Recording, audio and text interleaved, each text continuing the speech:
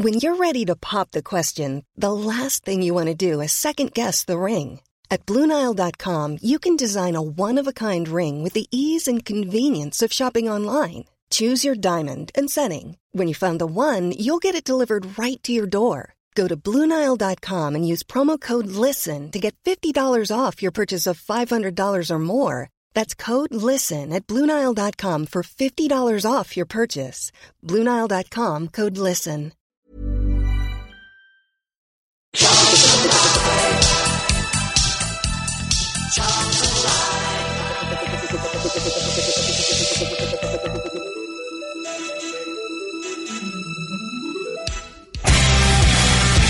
I think Sanogo's just laid out one of the MK Dons defenders, and I think he's heading for an early bath. I didn't see that. I've got to say, I was looking at off the ball incident. He's gone down. The referee's seen it, and this is erupting very, very unpleasantly here. The referee's blowing his whistle. Well, the MK Dons want to stall this as much as possible, quite obviously. Referee's assistants are both on to the pitch. This is not what Charlton need. It's Kay and Sanogo, and the referee's going to the pocket, and he's gone red. Sanogo's gone, and that ill discipline from Charlton that's been there all season has resulted in yet another red card. Sanogo's off. Running out of time. Running out of time.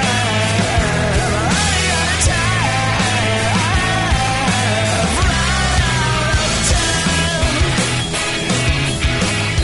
Good evening and welcome to Charlton Live. It's the Big Match Preview. I'm Louis Mendes, your host for this evening. Joining me in the studio here on the Thursday, the 10th of March, is Tom Walling. How you doing, Tom? All right, yeah. Yeah, feeling better after hearing Yaya Sanogo's stupidity at the end of it? At least I heard it that time. I didn't see it on the night. So that's yeah, I don't think it's any better, though. On tonight's show, we are going to look back at the 0-0 draw with MK Dons here at the Valley on Tuesday. We're going to hear from Jose Riga. Here he's summing up of the game. I interviewed him after the game, and, well, he gave some interesting answers. We're gonna discuss the sad leaving from the Valley of Jose Jean-Champs. Just as we were getting to know and love him, he's left to go and manage some Belgian second division side. Then we're going to look ahead to the game with Middlesbrough on Sunday, of course, focusing on the protests, of which there are plentiful planned for this weekend. But first things first, let's have a look back at the game. We just heard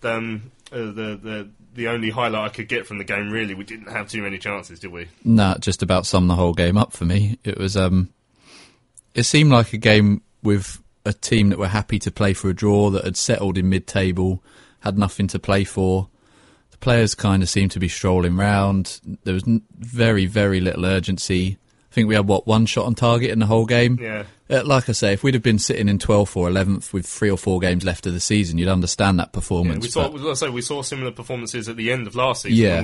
when we were in that position. Exactly. I think, we saw it away at Birmingham, I remember in particular, where we were just like that, really, just a bit flat. But we'd obviously, the club through Twitter and stuff, have been trying to promote the game throughout the day, and the fans coming down knew how big it was, and players just didn't turn up. And for me, seemed to epitomise the ownership and the sort of state the club's in at the moment. There were just too many players that weren't prepared to take responsibility, really. I mean, you look at the way the MK Dons started that game. I mean, we were the team that had to win that game. We're 7 points behind them. We had to claw it back to 4 to give ourselves any realistic chance of climbing out of it. MK Dons, really, I think they knew that a point was good enough for them. If you look at the way they started, I think Nicky Maynard had the third shot.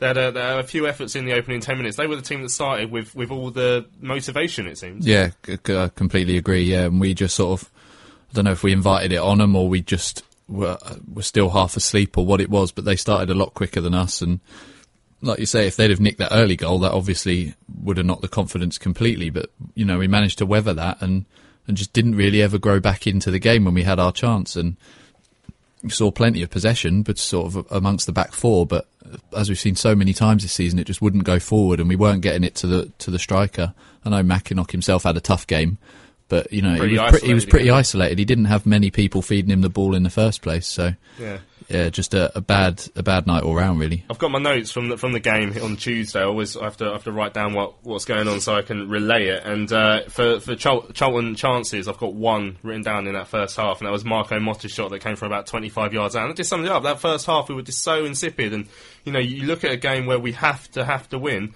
There was just nothing. Yeah, and when you look at games where we have started quick, you take Sheffield Wednesday here in November, I think it was, as an example. We started quick there and we got an early goal, and they just never were going to get back into that game, and we just bossed the game and we ran it. And that's the sort of performance we needed. I know it's a tough game. I know the players are going to be nervy, but there's no excuse for having no urgency in a game as big as that. And just chasing balls down and running. And of course, we did see it from 2 or 3 players, and I'm sure people can guess what sort of 2 or 3 players they were. But the rest of those players need to take a long, hard look at themselves, because it just wasn't good enough for players that are playing for Championship survival for that club. Yeah, I mean, we're gonna come on to talking about Jose himself a fair bit in a minute. But you're right to have a look at the players as well, because, like I say, I mean, the players that you'd say did okay, Cousins, perhaps Harriott was the best. Lookman came on and made a big difference, but there are other ones, like you say, who just a lack of urgency. I mean, I think I'll always say that Morgan Fox put in a shift, and I think he'd done okay. I thought he was all right, yeah. Motta and Suk-Young maybe, but apart from that, nah, it's just. What can you say? And like I said, I know Mackinock himself was a bit isolated, but Poyet in the middle didn't really offer anything. Joey, he's not had a particularly good season anyway. He was playing in his favoured position again behind the striker, but just there was no creativity from him at all, and he was on the ball quite a lot throughout the game, but just like I say, it was just such a lack of urgency. It seemed like the players had resigned the fact that we were going down, and they already knew it, and they knew that there was nothing to play for, and they're just, fans had turned up hoping that they were going to see 11 players fighting for this club and fighting for survival, because there are some here who still believed we could do it, and the players just didn't do that at all. Yeah. It was so frustrating. And it's so confusing after that performance at Brentford. I mean, I was saying on Tuesday, the 2 teams we've beaten this side of November, Rotherham and Brentford, there were teams who were on bad runs at the time, but at the same time, it was a positive performance against Brentford. We ground out a result. Callum scored 2 good goals, and then to go from that to this is just so confusing. I can't understand how that is possible. Yeah, Brentford, no matter what sort of form they're in, it's still a hard place to go, and we went a goal up and got clawed back, and we've seen ourselves crumble in that position before, but it wasn't our greatest ever performance, but for a team down in the bottom 3 and low on confidence, we managed to drag it back ourselves, and we created some other chances, and obviously Mackinock could have scored again at the end, and yeah, it was a solid enough performance. And then you come into this Tuesday night, which all the players know, all the crowd know, this is the game, this is the one. If we win it, we're 4 points behind, and there's a bit of belief, and there was just nothing there. It was so flat. It was... I never or very rarely walked away from the Valley as angry as I was that night, because it just wasn't the club that I support on the pitch at all. There was no one representing what I feel Charlton should be, and that was what was really disappointing. You mentioned Johan earlier on, the set piece delivery over on Tuesday. What was going on? Not once did he see we beat the first man every time. Yeah, and it got to the point where I was hoping they'd change it, and they didn't, and I kept seeing him go over, and I thought, right, this time he's going to get it right. And then the one he beat the first man went all the way over everyone and all the way out the back. So that's bizarre, because that's not something, or shouldn't be something, that comes down to confidence, really. That's something he can just practice on the training ground and should just come naturally to him. And we know what a gifted set-piece taker he is. We've seen it with his free kicks last year, but that's, if you're low on confidence, a set piece like that, Jacko talks about it a lot, it's a real chance to get yourself back into the game, and we couldn't do it because the corner itself was so poor. Now, in the first half, Callum Harriott, industrious without really creating too much. In the second half, he came to life. There was a sort of a spell around just before the hour mark where Callum was getting a couple of runs down the wing, a couple of step overs where he got into the box. There was one that ended up with Jordan Cousins curling just wide from outside the area. Everyone's thinking, right, now we're going. Now let's get Yaya Sanogo on. They were calling for Yaya Sanogo from the covered end. He brought him on, but he took off Callum. Callum was our most lively player. No matter what your standard tactics are, whether you think that Sanogo and Mackinock are going to work well together, surely you can't take off the only player who looks like he was going to actually put in a decent cross at some point, or even get down the wing to be in a position to put in a cross. No, it was one of the most bizarre substitutions I've ever seen. The crowd for a long time have been calling for Sanogo, and I agree.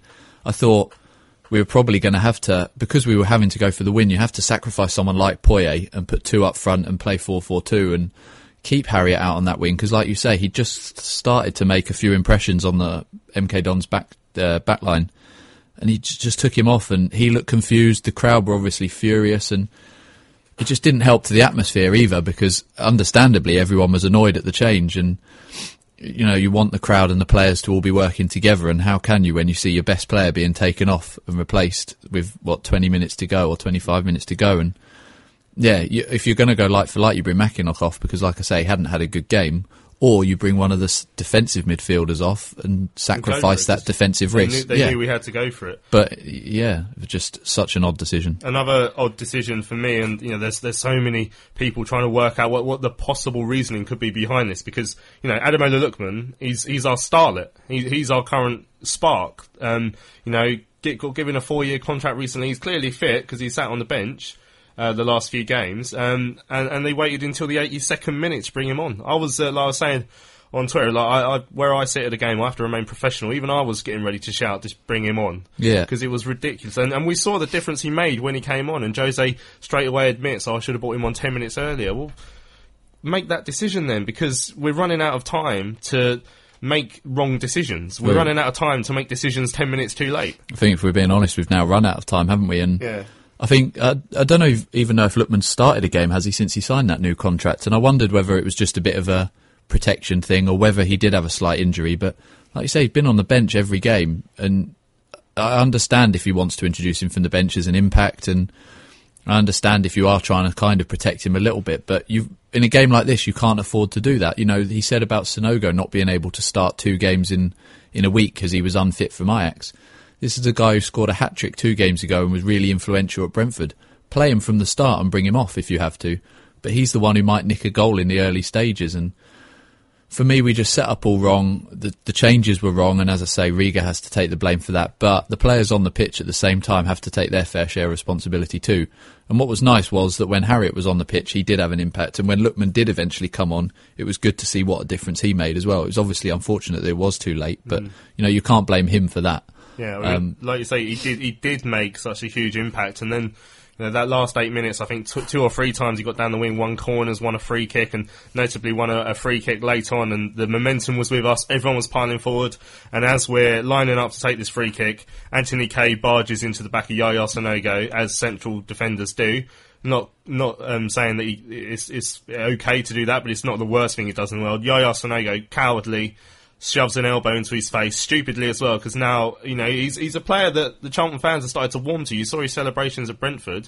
People were dancing along with him. They were cheering him on. Yeah. Scored a hat-trick, although clearly wasn't a hat-trick against Reading. And now he's just taken all that goodwill. I mean, I said before the game on Tuesday to someone in here, I said, the only sort of good thing that's coming out of the thing at the moment is you see a player like Yaya Sanogo, who's actually been derided and mocked by fans of other clubs because he's at a big club not doing well. He's come here and at least he's getting some sort of love from a crowd. It must be nice for him. And he goes and does something so stupid like that and banned for 3 games. It was ridiculous, wasn't it? I think he just got caught up in the moment, but and I'm not trying to excuse it because it was completely unprofessional, but I think clearly when he looks back he's going to regret it, and the rumours are that he's gone and apologised to the team as well. But I didn't actually see it the first time, and it looked like the defender had just thrown himself on the floor for no reason, and I was furious because I thought he was sort of play acting and just wasting more time. But since seeing it back, and it was a clear elbow, and it's just so stupid because defenders are going to do that to you. That's what, when they know that they're going to get the draw and they're trying to hang on for that, they're going to do whatever they can to wind you up within the rules of the game. And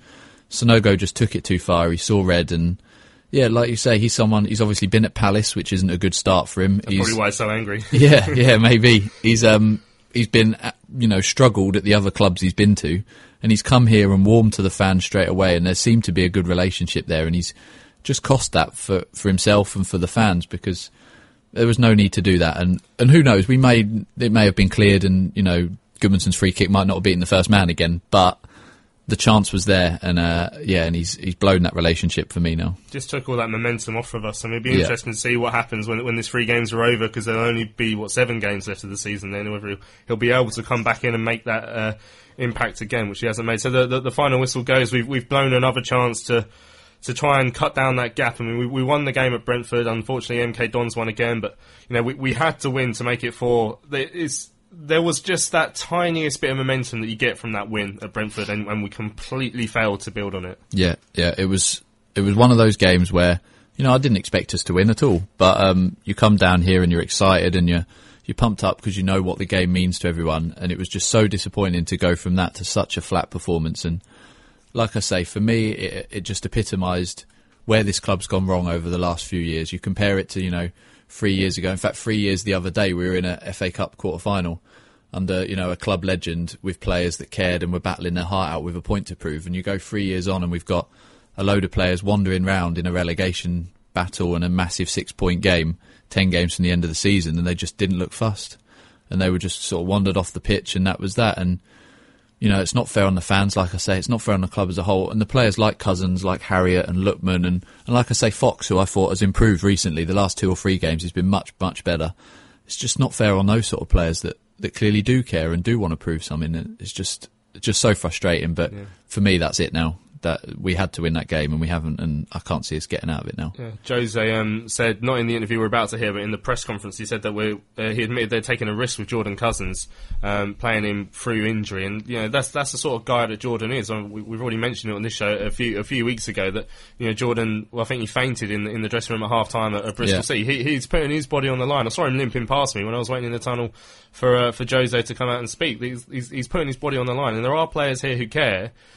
But not enough of them. Not enough of them, or at least if they do care, they're not performing either way. Yeah, I think we've obviously been down in League One not that long ago, and we've got back up. And I don't know if all Charlton fans would agree with me, but for me, what I want to see is players out there who realise what it means to play for Charlton. We're quite a unique club in the fact that we got obviously kicked out of the Valley, and we fought so hard to get back, and it's quite a good story really, and a good story for the club. And I just want players that go out there and understand what it means and work hard and give their all for the club. And for me, this current group of players, there's not enough players that are prepared to do that. And if we've got players that do that and we go down because they're just not good enough, then I can almost accept that. But we've got a squad here that should be capable, footballing wise, of staying up, and they've just not. Maybe it's mismanagement, maybe it's just their lack of effort. I don't know what it is, but it's just not worked. Yeah, look at the team that got relegated from the Premier League when we were first there in 1999. We got relegated, and look how that team is still received by the fans, because they tried. They gave it a go. They put their heart in, and obviously the club was in a much better state there. And every time we talk about this, it always comes down to the same thing. It's the fact that we've got bizarre decisions being made by a cranky old man. Yeah, completely. Yeah, there's no other way around it. And obviously we try and be as balanced as we can, but there's no other way of saying it. That's the reason we're where we are. You look at some of the players in terms of their individual ability. Sanogo, okay, he's been a bit dodgy, but he's at Arsenal. Okay, he's out on loan, but he's still an Arsenal player at the moment. You've got players like that. Pound for pound, you're probably looking down that squad and you're thinking that some of those individuals are far better than players in the other sides. But look at Bolton when they came here, all the trouble they were in, but their players worked together and they fought and they battled and they got a draw out of it. And we just haven't got enough performers in our team to do that this season. And like I say, it was only 3 years ago that we did have a full squad that were prepared to do that. And to see it slide over such a short space of time is just so upsetting. Right, let's hear from Jose. I caught up with him in the tunnel after the draw with Milton Keynes on Tuesday. Jose, goalless draw with Milton Keynes today. If your side missed a chance to try and catch up with a relegation rival there? Yeah, of course we were all aware of the situation and the importance of the game, so we were just looking for a win. But the reality at the end of the game, we cannot get the win, and maybe some chances, but the opponent can say the same. We saw during the game that we had some difficulties to put some rhythm in the game. Maybe because, second game in 3 days, or also because the importance of the game. We saw a game close, let's say, and each team tried to master what they have to master, and to score the only goal can, of course, be the result that all teams expect. But anyway, we didn't get what we were looking for different reasons. There was a distinct lack of urgency in that first half, and no chances created. Can you explain why you think your players seemed so off the pace in such an important game? Or you can explain it by the fact that we play a second game in the 3 days, which is not easy for some players because some of them are missing time game competition. So that's one thing. The second one is maybe the importance of the game also. But it's true that it was not the same Charlton that we saw in Brentford. But we have still the control of the game. I mean, we didn't concede a lot of opportunities. We didn't also create a lot. But in this kind of game, 1 goal is enough. So keeping a clean sheet is also very important in this situation because not sure that if we concede, we can still win this game. So both sides, I repeat, you see 2 teams more preoccupied by the result than by the game, which is quite normal in this kind of situation. When there is such a disappointing performance in a big game, who should take the responsibility for that? Is that something the squad should take or the head coach?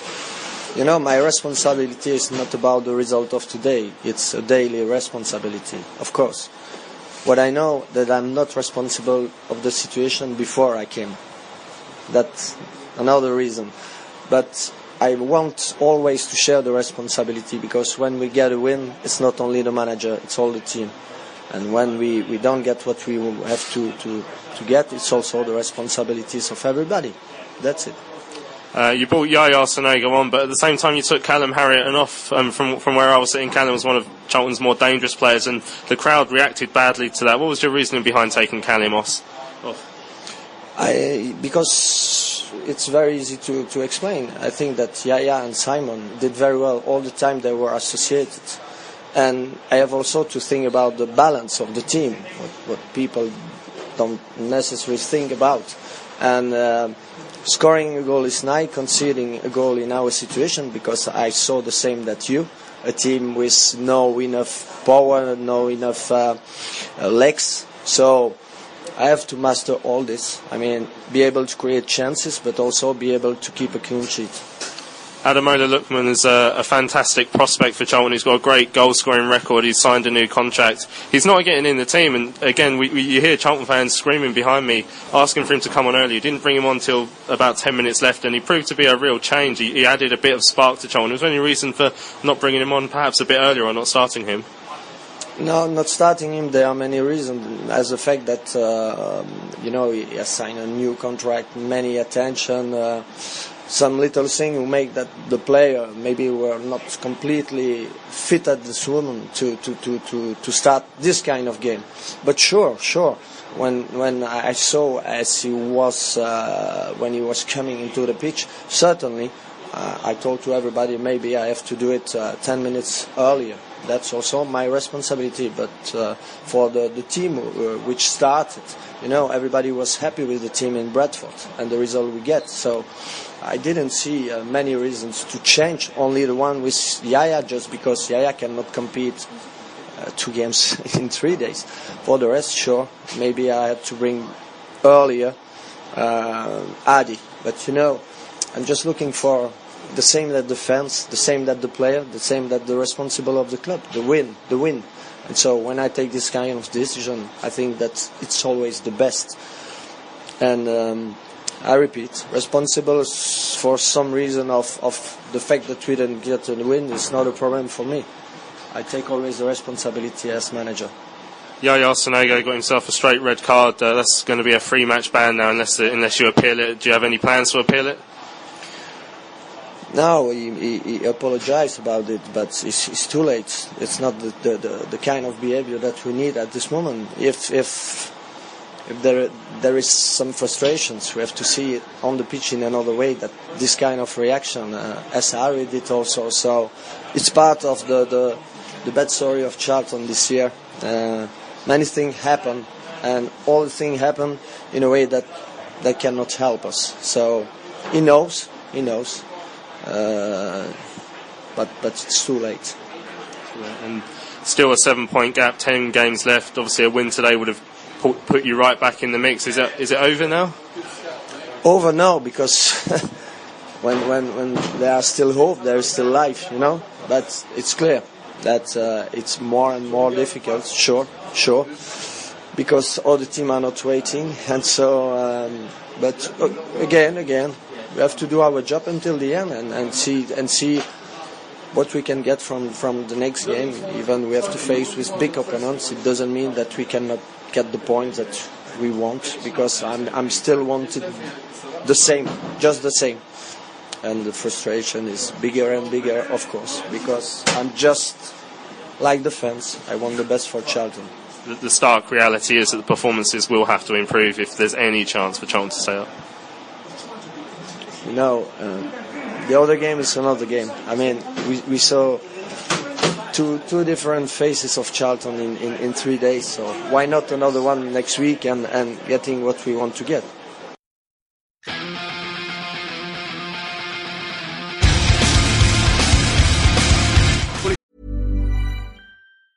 When you're ready to pop the question, the last thing you want to do is second-guess the ring. At BlueNile.com, you can design a one-of-a-kind ring with the ease and convenience of shopping online. Choose your diamond and setting. When you find the one, you'll get it delivered right to your door. Go to BlueNile.com and use promo code LISTEN to get $50 off your purchase of $500 or more. That's code LISTEN at BlueNile.com for $50 off your purchase. BlueNile.com, code LISTEN. Shopify helps you sell at every stage of your business. Like that, let's put it online and see what happens stage. And the site is live. That we opened a store and need a fast checkout stage. Thanks. You're all set. That count it up and ship it around the globe stage. This one's going to Thailand. And that, wait, did we just hit 1 million orders stage? Whatever your stage, businesses that grow with Shopify. Sign up for your $1 a month trial at shopify.com/listen. Think about a shot. No, he tees up Lookman into the penalty area, and there's number 4. Ademola Lookman back in the team, back on the pitch, and back on the score sheet.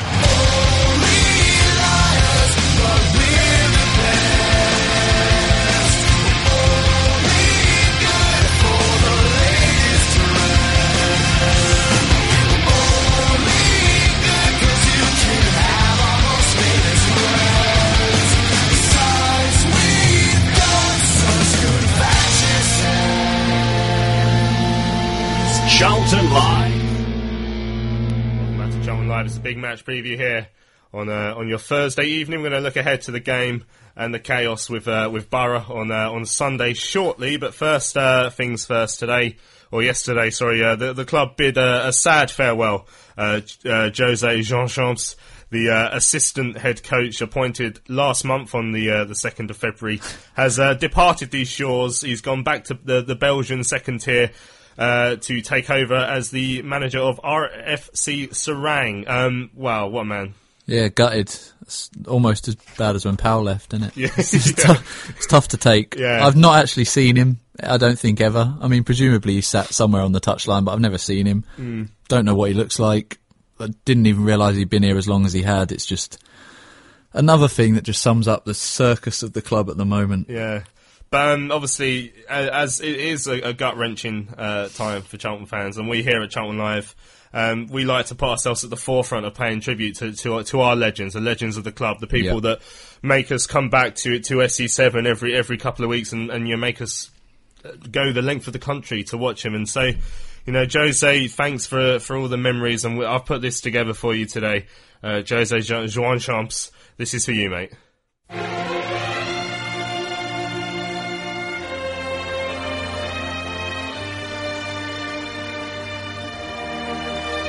Right, finally, on a potential incoming, and this is another one, this is rumoured currently, a potential new assistant manager for the Addicts. Another Jose, can't get too many Joses in one place. Jose Jean Champ. To tears, remember, someday it'll all be over. One day. I'm going to guess this one. Jean Champ. Jean Champ, oh. Jean Champ. Good accent. He's 49 years old. He was in charge of the Standard Liège under-21s team, so he's worked in the network before. That's a tick. That's a big tick. There's a photo of him someone put up on Charlton Life. He appears to have 3 nipples in the photo. Would you make of it, Tom? Happy with that? No, don't really care? He's someone Riga knows, isn't he? So that's going to help him, and it might take Jason Yule out the firing line for a bit. it doesn't really bother me really to get anyone in. To be honest, it ain't really going to change much. So close to the end, but remember, it was me and you, 'cause we are gonna be forever, you and me. You will always Give me fly, Jose. That was for you, buddy. Thanks for your time here. We've I tweeted out this afternoon that we were going to pay tribute to the man, and I've asked you, you guys, for your memories. The Fridge says he won't understand your tribute. Famously, Jose didn't actually speak English, according to the News Shopper. Tom Haas said, Charlton legend, in my humble opinion. Robert Columb says he's up there with greats such as Polish Pete and Anal Cock. KB Little Sis says, sorry I'm past this, it's so awful I can't even bring myself to take the mickey anymore. Fridge says, I'll save my memories for inclusion in his testimonial programme. Martin Fittle says what I think, a lot of Charlton fans were thinking, and he says, who was he? And we've got a couple more. Charlotte says, I think I maybe remember somewhere that he'd been appointed at some point, though I'm not overly sure. Sean says, I remember the day he joined like it was yesterday, because it was yesterday. And then Fridge goes on to say, is there any chance of a collection for a statue for the great man? Clive Richardson says, the man for whom Who Are You, or now Who Were You, was invented. Did he speak any English? And then Carol says, blimey, wasn't there long enough to warm the seat, let alone create warm memories. I mean, that it just shows you how quickly the Charlton fans took him to heart. Yeah, he obviously meant a lot to a lot of people, and massive influence around the club. He's going to be missed. Yeah. Obviously, we're struggling enough as it is, and when you lose someone as big a personality as that, it's not going to make things easier. He goes to the graveyard for failed. Well, I don't know if you could describe him as failed, because he never really had a chance to fail. But for former Charlton employees at the Belgian second division, so when future managers, probably. So when Lommel play Sarang, it's going to be the Jose number 2 reject derby, Carol Fry versus Jose Jean-Champs. So I guess he can look forward to a spell in charge of us in a couple of years. But maybe we could all head over there and watch that instead. Can you imagine? Can you imagine the tactics? Can you imagine they're going to run out of washing baskets for that game? Right, we're going to be back in a few seconds to talk about the protests. So am I still waiting for this world to stop hating? Can't find a good reason, can't find hope to believe in. Trejo Grant, can he get across into the middle? He can. There's Cousins at the far post. Yeah! That's good. Come on! With a goal in the 96th minute. Charlton Live. Welcome back to Charlton Live. It's the big match preview. We're looking ahead to the game with Middlesbrough in a few seconds' time. But on this Sunday, announced today actually, Cardiff have announced a step up once again in their protest ideas, and they're going for the first thing they're talking about is a walkout in the 74th minute. We've seen, I think Aston Villa and Liverpool have both done walkouts recently. Yeah, it can be a huge statement, can it? 74 minutes chosen because that's the amount of goals we've conceded so far this season. You know, imagine that might keep getting pushed back and back as the game continues. That might end up walking out in the 12th minute or something. A big step up. Yeah, huge. Yeah, like you say, we've seen Premier League clubs do it, for different reasons as well. But yeah, it's certainly something that's going to be noticed. I remember listening to a radio show, phone-in show after the Liverpool one, and people in the ground said it was just a noticeable difference and sort of very moving when you see that many people decide that they'd rather leave than stay and watch it. And yeah, I mean, if it catches on and a big percentage of the crowd do it, it's going to be a very powerful thing to see. And obviously the cameras are down, and the national media, they're aware of the issues going on at the club anyway. It's been covered well. So if they see a mass walkout like that, it's going to show how united the fans are in their determination to sort the club out, I guess. Perhaps interestingly as well, they're doing a funeral march complete with a coffin, which will be it's something that Leeds did recently, but it's my understanding is the idea was actually thought of before Leeds did it, but when the announcement was made that the game for the Middlesbrough game was going to be moved back for Sky, I think they decided to postpone until so it could get the most sort of reaction in the press. But another one, and to symbolise the death of the club as they see it. Yeah, I have to say I saw that on the Leeds game at the weekend, and it was very striking because obviously You know, with things like walkouts or protests or chanting, that's something else. But obviously a funeral, you know, when we're being serious about it, is obviously a very significant event and a very emotional event. So to see fans feel that way about their club and associate something as serious as a funeral with their club just shows just how far the club's fallen. And yeah, if they do go ahead and do that, that's again going to certainly catch the attention of the national media and be a powerful statement, really.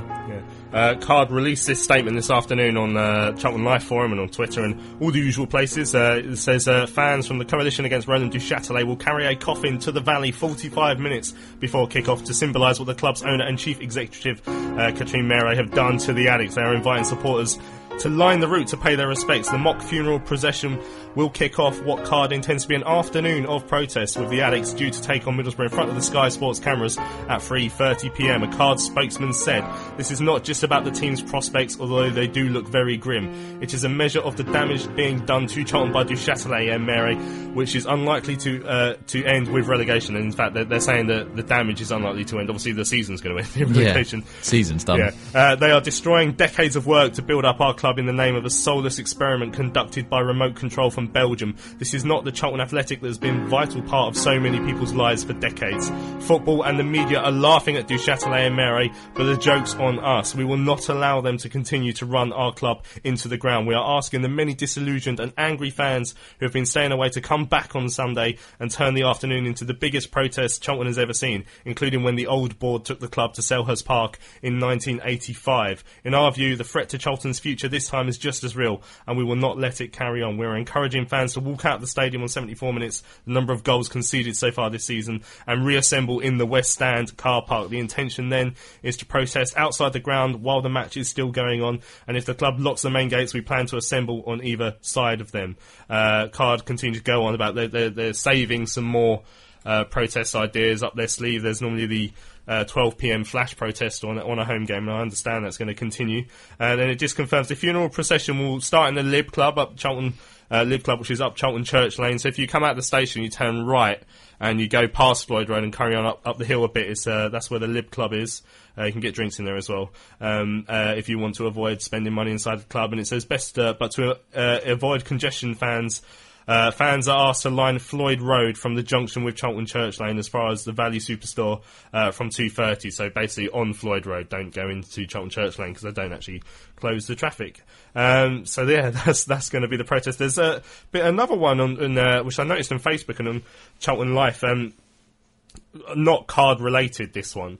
But someone said that they're announcing that they're planning on doing a pitch invasion in the 60th minute, which is incredible, really. They said they've got 200 fans ready to invade the pitch. And I mean, that is a huge step. Can you imagine that? Yeah, obviously we saw that last game of the season with Blackpool, and it's very different, that one, because, you know, we were sort of talking before the show, it takes a lot of bottle to be the first person to actually stand up and walk onto a football pitch during a game. You know, it's not something that probably comes naturally to people, no matter how frustrated you are.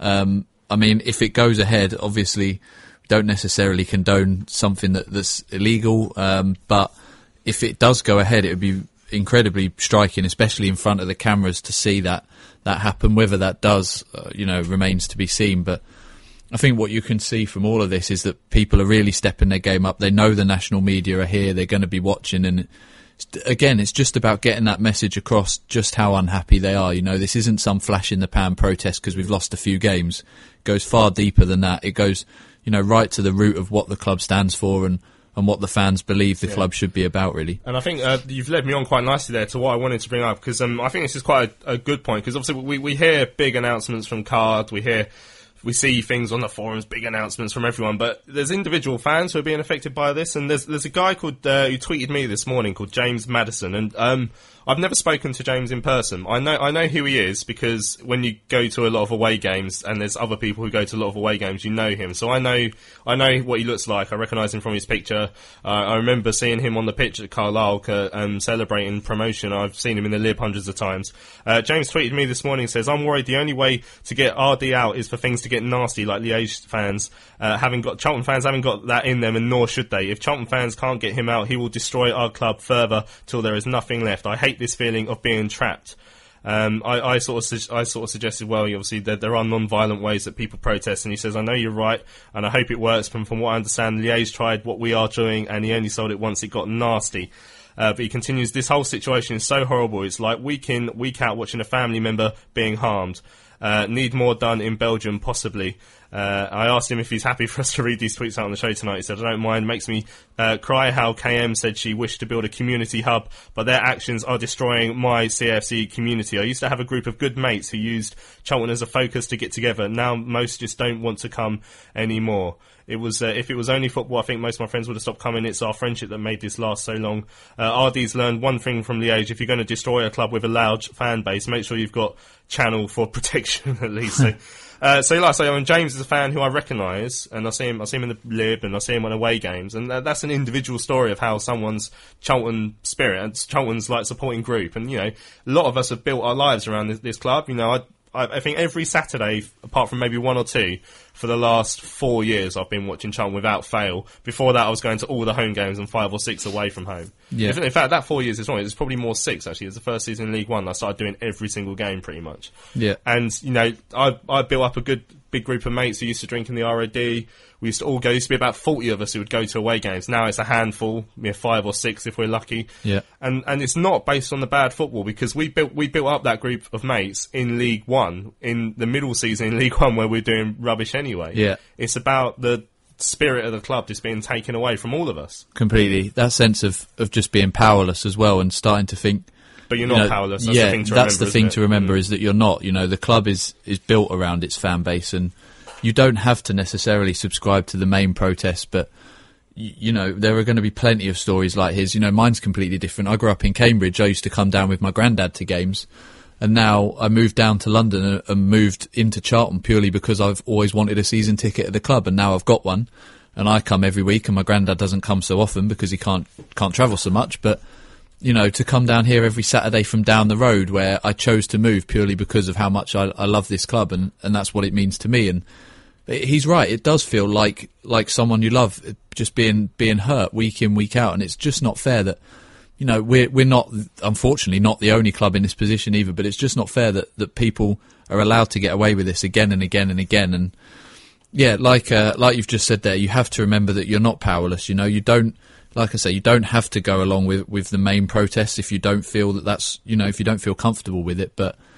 Charlton fans can pull together, and there's a voice there, and people are prepared to listen to you. And, Charlton fans are a good bunch on the whole, and you can speak to each other about it. And, that's why I use social media so much, a lot of it, because it just gives you a chance to vent and share your views about the club, really. And that's not going to die. Whatever he does to this club and wherever this club's going over the next few years, that won't change, hopefully, because there'll still be those fans there. Interesting to note, actually. I noticed I follow a guy called Will Watt on Twitter. He's the Blackpool Gazette reporter. He's like the Rich Cooley of Blackpool. Yeah. And he tweeted a story that during the week that the FA and the Football League have agreed to sit down with Blackpool fans and Blackpool owners to try and. So Blackpool fans have been protesting for 3 or 4 years now, and there is an end game. It might take a while, but there is an end game, and this sort of thing, hopefully that for Blackpool, hopefully that'll progress for them. You look at Aston Villa fans are upset at the moment. Leeds fans are doing a lot of, obviously Leeds owners quite hard to read, and at one point he said he was actually going to sell the club to them, but and now he's gone back on that. But there's a lot of different clubs doing different things to try and change it, and between those 4 clubs I've mentioned there, we'll get there one day. Yeah. And I'm certain that Charlton are one of them that will get there. Yeah, it's obviously fantastic from a Blackpool point of view to hear that they're finally being heard by the people that perhaps can do something about it, but at the same time it's just too late. And this sort of thing shouldn't be allowed to happen in the first place. We've said it time and time again on this show regarding what the strategy is at Charlton, but this isn't just a business. It's so much more than that to so many people, and it's just not fair to just treat them, like customers. They devote more than just their money to the club, and to see someone be allowed to come in and kind of take that away from people is just so hard to see. And yeah, it is good for Blackpool, and perhaps let's see how that goes. But if they can get out of it, then it shows those other clubs, that us, Leeds, Villa, that there is a turning point there, and you can start to rebuild your club and bring it back to what it was. Yeah, right. We've looked ahead to the action off the field on Sunday. We'll be back in 30 seconds to look to the action on the field, because we still have a football team to go and watch. Kind of.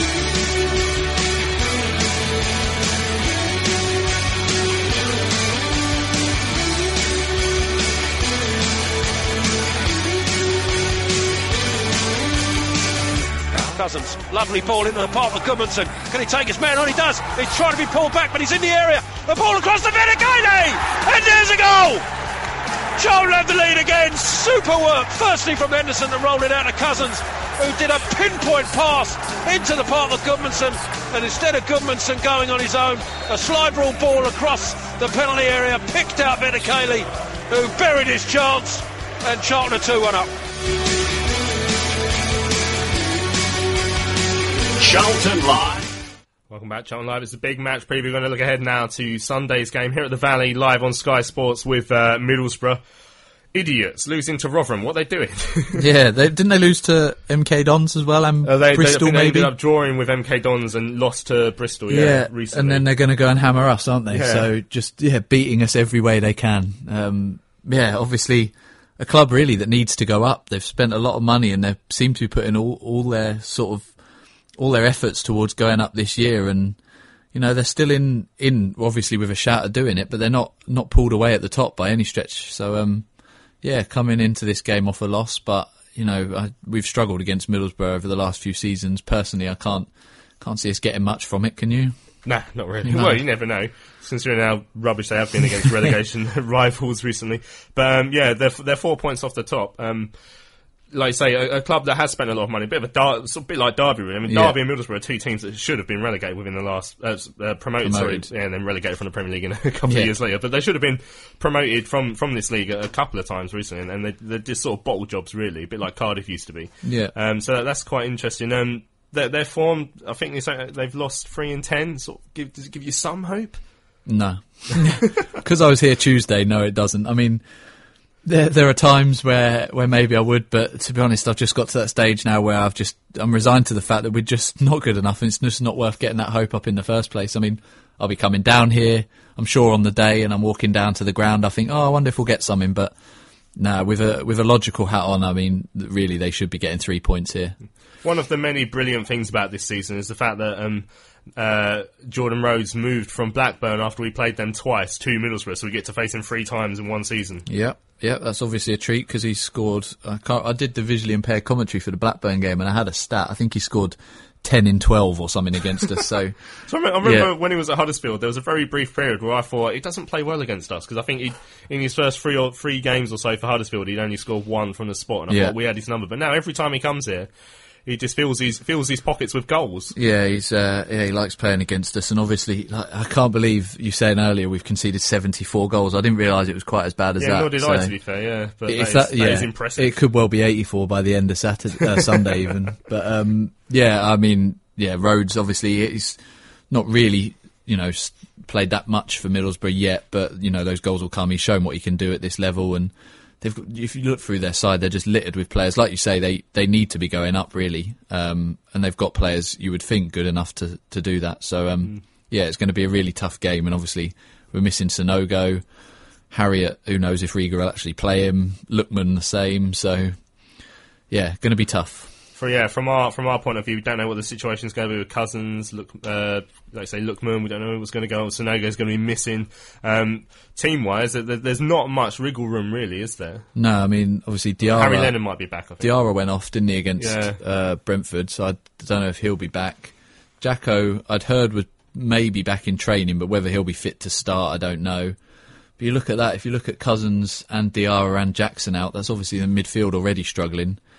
Lookman, like I say, whether Riga takes the plunge and plays him, I don't know. But Sonogo out, you're looking at either Reza or Mackinock, I guess, up front.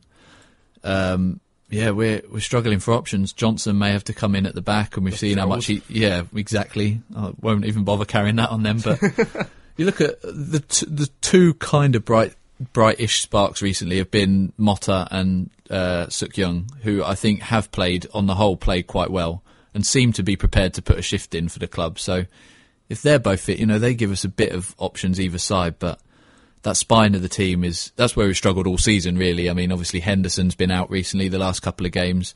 Yeah, interesting what's going on with Henderson. Obviously, dead leg apparently. Yeah, so we're told, but bizarre that he was just suddenly out and Pope's in. Pope hasn't actually been too bad the last two games. Pope has done well, actually. We should have mentioned that. He's done well. He has done well to come in, but again, that's the start of the spine. The defence hasn't really been settled for months now. Like I say, if Cousins and Jackson and Diarra are all out, that's the midfield kind of solidity gone. And up front, Tony Watt we've got rid of. Lookman, is not in favour. Sonogo, who had become almost, starting to become a bit of a cult figure around the club, has now got himself sent off. So that spine of the team's just so weak at the moment, and we, like you say, there's no wriggle room. We've got to just play who's available. Yeah, well, let's get your prediction then, Tom. We could be 10 points adrift before the game even starts on Sunday because everyone else will be playing on Saturday. 3-0 to Middlesbrough. Yeah, okay, yeah, I'm going to go similar. I'm going to go 3-0. I'll go 2-0 to Middlesbrough. Okay, generous. Yeah, because I think they'll probably rest Jordan Rhodes after about 4 minutes. So maybe rest the whole team after 7 minutes. Right. So yeah, that's pretty much all we have got time for here on the Big Match Preview. Tom, thanks for coming in. Cheers, Louis. Thank you. At the Valley, I've been your host, Louis Mendez. Let's fill the boots on Sunday. Enjoy yourselves. We'll see you on Sunday evening.